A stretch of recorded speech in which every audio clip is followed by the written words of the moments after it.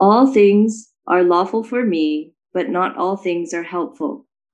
All things are lawful for me, but I will not be enslaved by anything. Food is meant for the stomach, and the stomach for food, and God will destroy both one and the other. The body is not meant for sexual immorality, but for the Lord, and the Lord for the body. And God raised the Lord and will also raise us up by his power. Do you not know that your bodies are members of Christ? Shall I then take the members of Christ and make them members of a prostitute? Never. Or do you not know that he who is joined to a prostitute becomes one body with her? For as it is written, the two will become one flesh. But he who is joined to the Lord becomes one spirit with him. Flee from sexual immorality. Every other sin a person commits is outside the body, but the sexually immoral person sins against his own body.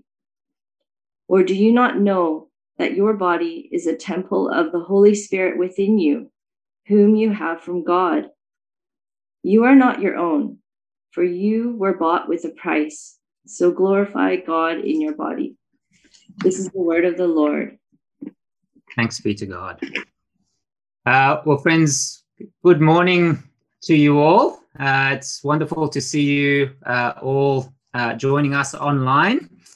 My name is Huey, for those who are new here, and I'm one of the pastors at Church at Nine. So it's great to see you this morning. Can I get a thumbs up from everybody if you're feeling good at the moment during lockdown? Just put your thumbs up if you're feeling okay during lockdown. Not too many thumbs up, I can see. Oh, Grace. Grace is feeling okay. Can I get a sort of a half thumb if you're kind of feeling a bit meh about lockdown? Yeah. So it is a struggle, isn't it? Just being cooped up and not being able to see people. And I think we're all feeling like that a little bit at the moment. But I hope that at least this morning, as we turn our attention to God's word, we will be encouraged by the things that God teaches us, and that whatever our circumstances are, we'll be able to rejoice in the gospel of our Lord Jesus. So that's my prayer this morning. If you can have your Bibles open in front of you, we're going to have a look at 1 Corinthians 6, verses 12 to 20 together.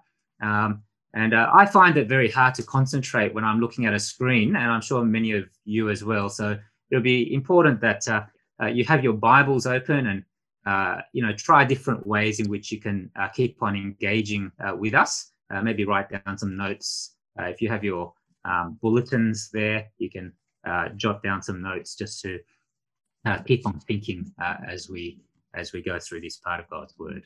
But let me lead us in prayer, and we'll have a look at 1 Corinthians 6 together. Let's pray. Heavenly Father, we thank you so much that we can gather together online this morning. We thank you that despite lockdown, we can be reminded this morning of your goodness to us in so many different ways. We thank you that you are our loving Heavenly Father who provides all things good for us. And we thank you especially for the gospel of our Lord Jesus, in whom we have the forgiveness of sins and the great hope of life beyond the frustrating life that we can often have in this world. And we pray that as we come to your word this morning, that you would help us to concentrate. And we ask, Father, for your Spirit who lives in us to help us to not only understand intellectually the things that you say, but that you would help us to obey you with our heart, mind, and soul, because we want to glorify you in every way. We pray this in Jesus' name. Amen. Well, friends, I don't know about you, but I love life hacks. Here are a few I've come across recently. If you have smelly shoes, hands up if you have smelly shoes. If you have smelly shoes, you can put a tea bag inside each one of those shoes in order for those shoes not to smell. If you've lost something small, this is a handy one. You can put a stocking over the vacuum cleaner and suck up the small piece without it disappearing inside the vacuum cleaner. If you've got bad body odor, apparently you can rub a lemon all over your body and you'll end up smelling pretty good. So you can give that a try if you want. But there is also a great risk to life hacks as well, isn't there? Because with life hacks, you are using something for a purpose that it wasn't designed for. And so, for example, this week I heard of a person who didn't want to buy a screwdriver. And so what he did was he used a knife to undo some screws. And of course, what happened was the knife slipped and he almost sliced off a finger. You see, using something for the wrong purpose can often be harmful or dangerous, can't it? Well, we've been looking at 1 Corinthians on Sundays for a while, and we are in a section of 1 Corinthians where the apostle is dealing with the issue of sexual immorality in the church. And I want to suggest that today's passage is all about using our bodies for the right purpose. You can see just by the number of times Paul uses the word body in our passage that this is the big theme. It's there twice in verse 13. If you have a look at your Bibles, it's there again in verse 15, 16, 18, 19, 20. Almost every verse mentions the body. How are you and I going, friends, in using our bodies at the moment? Now, I'd imagine that the temptation to sexual immorality is even greater during a time of lockdown when we are often alone or at least out of sight from our Christian brothers or sisters or other people who can hold us accountable. Is that true? Are we using our bodies for God's purposes, or are we using our bodies in ways that are contrary to God's will? Now, the specific question that the Apostle Paul is dealing with in this passage is that of the Corinthian Christians visiting prostitutes. You can see it there in verse 15 to 16, where the word prostitutes is mentioned a number of times. However, I want you to see very clearly that while the specific issue that Paul deals with is the visiting of prostitutes, the broader issue that is at play here is that of sexual immorality, which is about using our bodies for a purpose that it wasn't designed for. You can see this in Paul's command in verse 18, can't you, where he says, flee from sexual immorality. That is, don't use your bodies sexually for purposes other than what God intends for your bodies, which is sex only in heterosexual and monogamous marriage. But friends, here's the wonderful thing I think about this passage. Now, did you notice that the command to flee sexual immorality comes towards the end of our passage?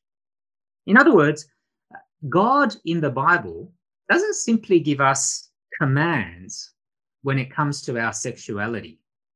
We can often hear the Bible in terms of do's and don'ts, especially when it comes to sexual matters, can't we? If you're single, you can often hear the Bible saying, don't have sex before marriage. Or if you're a married person, you can often hear the Bible simply saying, don't have sex with anyone who is not your wife or husband. But what I love here is that God is far more interested in helping us to think in the light of the gospel rather than simply issuing a series of do's and don'ts for our life. And so why are we to flee sexual immorality? Well, the first gospel reason that Paul gives in our passage is that we are to flee sexual immorality because of the resurrection. Flee sexual immorality because of the resurrection. But friends, this part of the passage is a little bit tricky, so I want you to stay with me and try to follow Paul's logic here. Now, if you have a look at verses 12 to 14, you can see there that Paul is actually responding to things that the Corinthian Christians themselves were saying in order to justify their sexual immorality. That's why if you look carefully at some of the words in those verses, you'll see that they are in quotation marks. Do you see it there? And so the words in quotation marks are not what Paul thinks, they are what the Corinthian Christians were saying in order to justify their sin. And what were they saying? Well, you can see there in verse 12 that the first thing that they were saying were the words, all things are lawful for me. It's a great cry of freedom, isn't it? As a Christian person, I am free to do all things, is what they were saying. I'm free to use my body any way I like. All things are lawful for me. Of course, Paul was a great believer in Christian freedom. You might remember in Galatians chapter 5, Paul says these famous words. He says, for freedom, Christ has set us free. But when Paul talks about freedom, what he's actually talking about is Christians being free from the Old Testament law to now be under the law of the Lord Jesus Christ himself. He's not talking about being free to do whatever it is we like with our bodies. And so it seems that the Corinthian Christians here are twisting Paul's words to suit their own sinful itches. Now, friends, it all sounds very contemporary, doesn't it?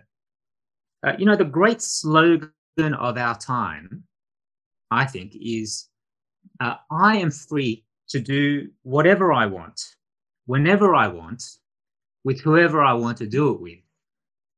It's the idea that my freedom is not actually bounded by anything, so I can simply live my life any way I like, especially when it comes to sexual matters and especially when it comes to matters to do with my body.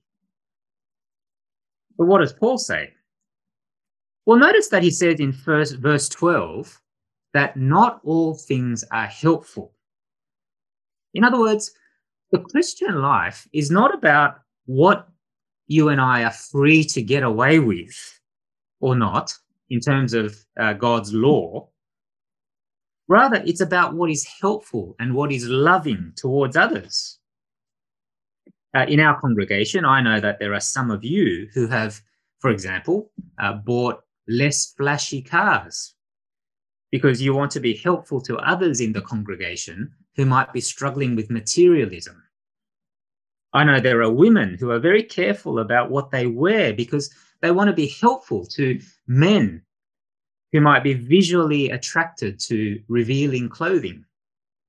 I know that there are some of us who are very careful about drinking in public because they don't want to be a hindrance or discouragement to other Christians who might struggle with alcoholism.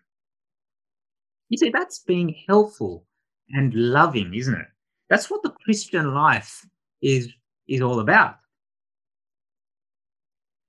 But further, Paul says again in verse 12 that it's not about what is lawful, but whether you will be dominated by something.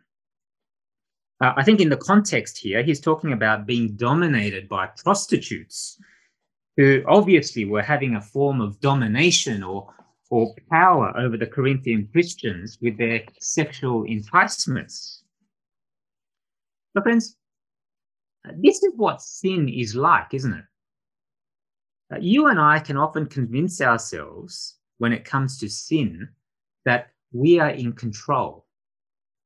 I can stop whenever I want to. But when we sin, we find ourselves dominated and overcome and in bondage to the sin itself. It's especially true of things like pornography. You see, the world will say that you and I are free to watch pornography. You can be in control and stop anytime. But what you find is that the more pornography you watch, the more in bondage to pornography you become. When was the last time you watched pornography and found yourself feeling free and in control of your life after watching it? No, that's not freedom at all, says Paul. For Christian freedom is not an absolute freedom to do whatever I want. Rather, true Christian freedom is to live within the purposes that God has for our lives, whether it be in the realm of sexuality or any other part of our lives. When I was a bit younger, I watched an episode of Thomas the Tank Engine with my children. Is anyone a Thomas the Tank Engine fan among us? I certainly was. And in this episode, Thomas the Tank Engine felt unhappy with his boring life. And he wanted to be free. He wanted to be free of the train track to go wherever he wanted to go. The irony of the episode, of course, is that when Thomas eventually did go off the rails, so to speak, he found himself not enjoying his freedom, but in a great deal of misery. You see, a train is most free, not when it's off the rails, but when it's chugging along on the tracks in line with the purposes of its creator, isn't it? In a similar way, we are most free when we are living within the purposes that God has for us in our bodies. As our creator, God knows best about how we work best, if you like. Well, if the first slogan is all things are lawful for me, then the second slogan that the Corinthians were using is there in verse 13, where it says, food is meant for the stomach and the stomach for food. Do you see what they were saying? They were saying that just as the purpose of food is to go into your mouth and then into your stomach, the purpose of the human body is to have sex. In other words, sex is just a bodily need, just as food is a bodily need. And so going to a prostitute is simply, satisfying the need that God has designed for the body. That's what they were saying. Now, again, this sounds very contemporary, doesn't it? In our world, sex is often seen to be a need. And so, it's cruel when somebody is denied the opportunity to have sex with whoever it may be and whatever form it might take. But that is simply not true, is it? I think the Christian sexologist Patricia Wirikun, who many of you know, puts it very well. She says, there are plenty of people in this world who die from not having food, but I have yet to meet someone who has died from not having sex. You see, sex is not a need in the same way that food is a need. Of course, it's true that the human body is compatible with sexual intercourse, but it's just that having sex is not the main purpose of your body or the main purpose of your life. If you and I belong to God, then our main purpose is not having sex, as good as that is in its right context, but it is about using our bodies to serve the Lord Jesus Christ. And that's precisely what Paul says in verse 13, isn't it? Where he says, the body is not meant for sexual immorality, but for the Lord, just as the Lord is for the body and has saved you to raise your body. Now, it seems that in many ways, the Corinthian Christians were trying to devalue what we do in our bodies as though it doesn't matter. Now, that's why they say in verse 13, food is meant for the stomach and the stomach for food, and God will destroy both one and the other. I think the quotation marks there should extend to those words. God will destroy one and the other. That is, what the Corinthian Christians were saying is, because God is going to destroy the body on the last day, well, it doesn't really matter what we do with our bodies, you see. But here's the point. Paul says that what you and I do in our bodies actually matters. Why? Well, it's because of Jesus's resurrection from the dead. You can see it there in verse 14, can't you? Paul says, and God raised the Lord and will also raise us up by his power. In other words, Jesus's resurrection shows that he is now the Lord of all things, including our bodies in the here and now.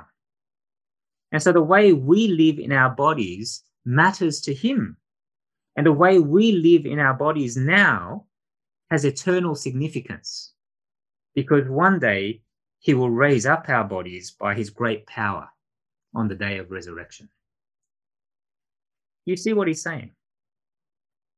It's not simply the so-called spiritual things that you and I do, such as going to church or reading the Bible or praying, that matters to God.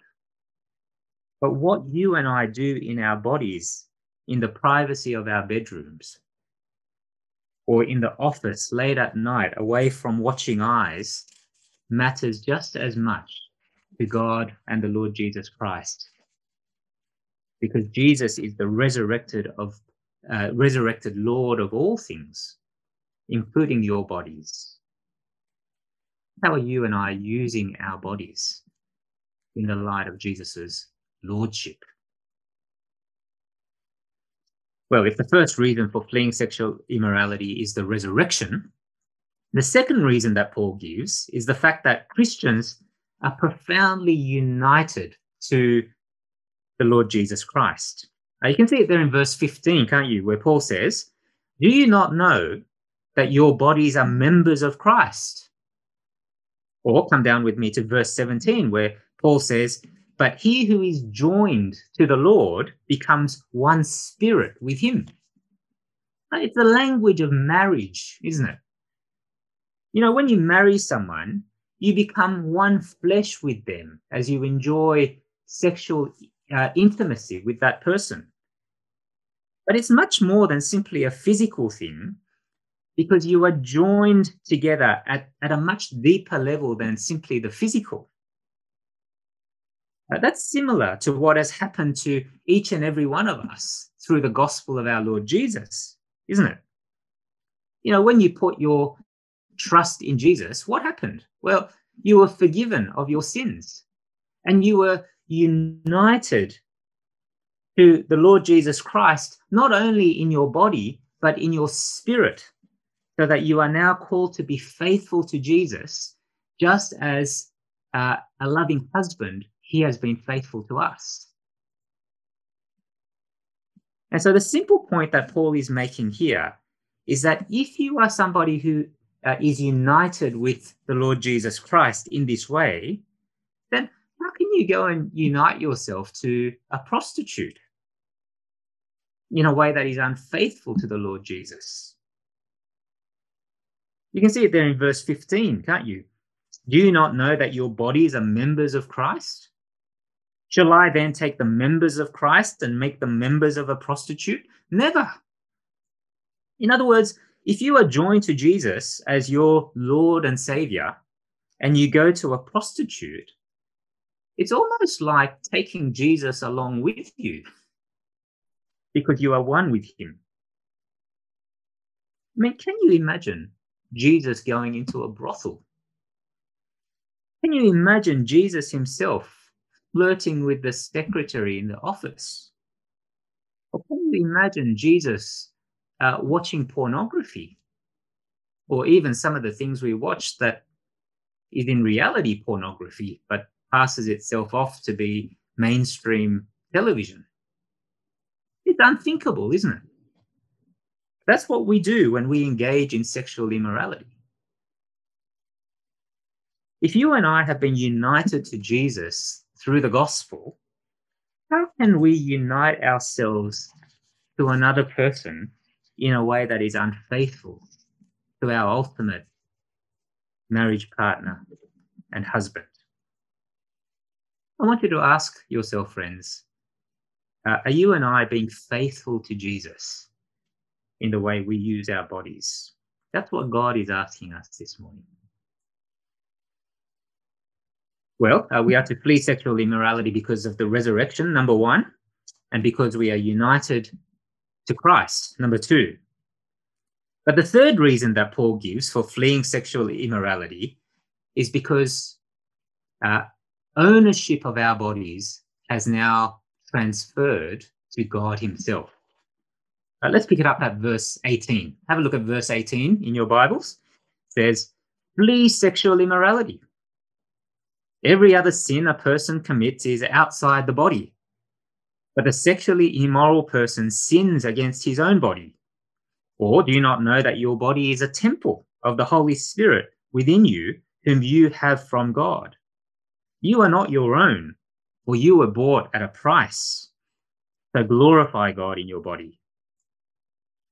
Now, friends, the first part of these verses are not very easy to understand.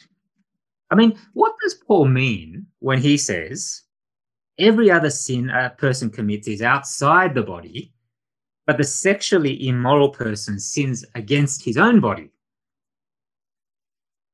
Some Christians think that this is saying that sexual sins are somehow worse than other sins. But it's hard to understand how even having sex with a prostitute can be worse than, say, murdering someone. Or some Christians think that this is saying that sexual sins are unique in that it damages the body and the soul more than perhaps some other sins that we might commit. But again, it's hard to understand how illicit sex can damage the body and the soul more than the taking of illicit drugs, for example. So what I think is going on here is that Paul is again quoting the Corinthians themselves. They are the ones who are saying every sin, the word other in that verse is not actually there in the original language. They are saying every sin a person commits is outside the body. That is, the Corinthians were saying that sin is really a spiritual matter. It's not a bodily matter, it's a spiritual matter. And so how one uses the physical body doesn't really matter to God. But can you see how Paul corrects them? He says, but the sexually immoral person sins against his own body. That is, what you do with your body matters. Sexually immoral behavior is a sin against your body. It's using your body in a way that is not pleasing to God. But again, notice that Paul proceeds to give gospel reasons for why the Corinthians are to flee sexual immorality. He gives two reasons there, doesn't he? Firstly, in verse 19, he says that if you are a Christian person, then your body is a temple of the Holy Spirit. The implication is that if God has given you the Holy Spirit to live in you, as all Christians have, then how can you desecrate what is holy and pure and good by engaging in sexually immoral behavior, which is unholy and impure and evil in God's eyes? But secondly, in verses 19 to 20, he says that the ownership of your body has changed. You are now not your own, but you now belong to God because he bought you with the costly blood of the Lord Jesus Christ, no less. In other words, my brothers and sisters, you are immensely precious to God. You cannot get any more precious than God being willing to sacrifice the blood of his very own Son to purchase you for himself. But because you now belong to him, you are not to cheapen yourself by using your bodies in sexually immoral ways. And so flee sexual immorality. I remember after university, I went backpacking in Spain and saw some posters for the running of the bulls. Have you seen the running of the bulls before?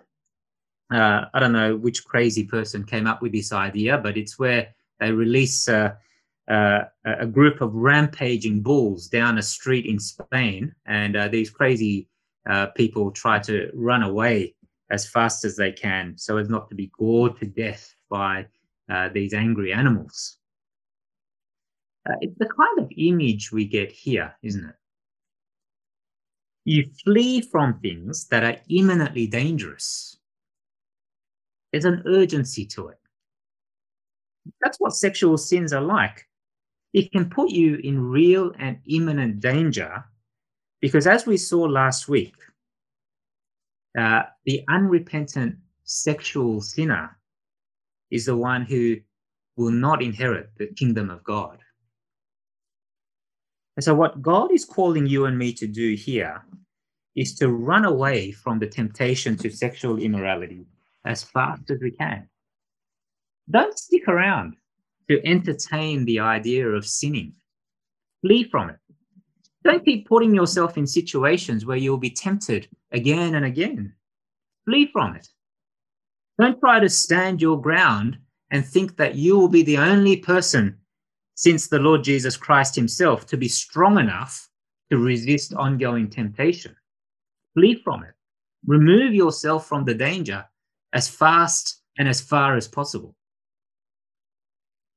For some of us, that might be removing our computers and devices for ourselves and for our children to more public areas in the home. For others of us, it might mean leaving our jobs and finding other employment if we are beginning to be attracted to someone we shouldn't be taking things further with. For others, it might mean not spending time with our girlfriends or boyfriends alone at night, but to meet in public places. For others of us, it might mean deciding to stop watching programs on Netflix which are pornographic because we want to flee and use our bodies for right purposes in God's eyes. Still, for others, it might mean seeking professional help, especially if we find ourselves with certain sexual addictions, such as pornography. Or for others of us, it might mean confiding in a friend that we trust so that you can keep each other accountable for the way you use your bodies. One of God's great kindnesses to me has been giving me a friend whom I've been meeting once a month for the last 20 years, who has kept me accountable in this area, who's kept on asking me the hard questions in this area, if you like. But my brothers and sisters, I know how difficult it is to flee sexual immorality because I'm also tempted in this way, as I know many of you are as well. I know that there are some of us who are living with a sense of guilt and shame and discouragement because you find yourself failing so much in this area.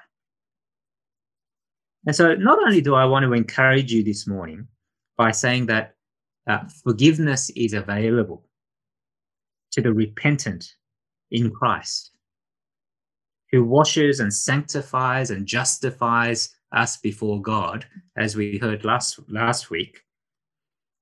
But I just want to remind you of the God we have met in this passage this morning. For the God who powerfully raised Jesus from the dead is surely the one who can powerfully help you in your struggle to beat sin.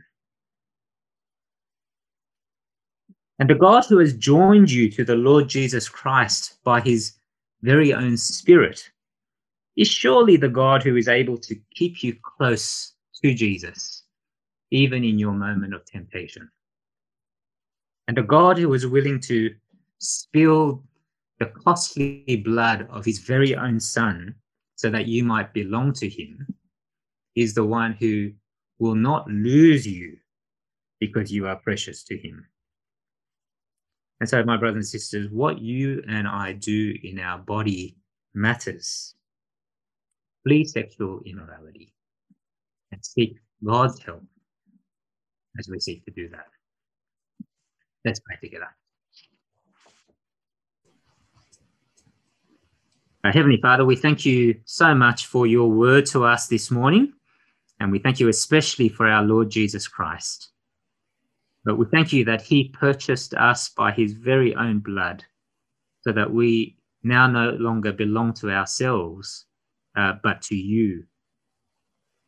Help us, Father, to therefore use our bodies in ways that please you. Help us to flee sexual immorality in our lives.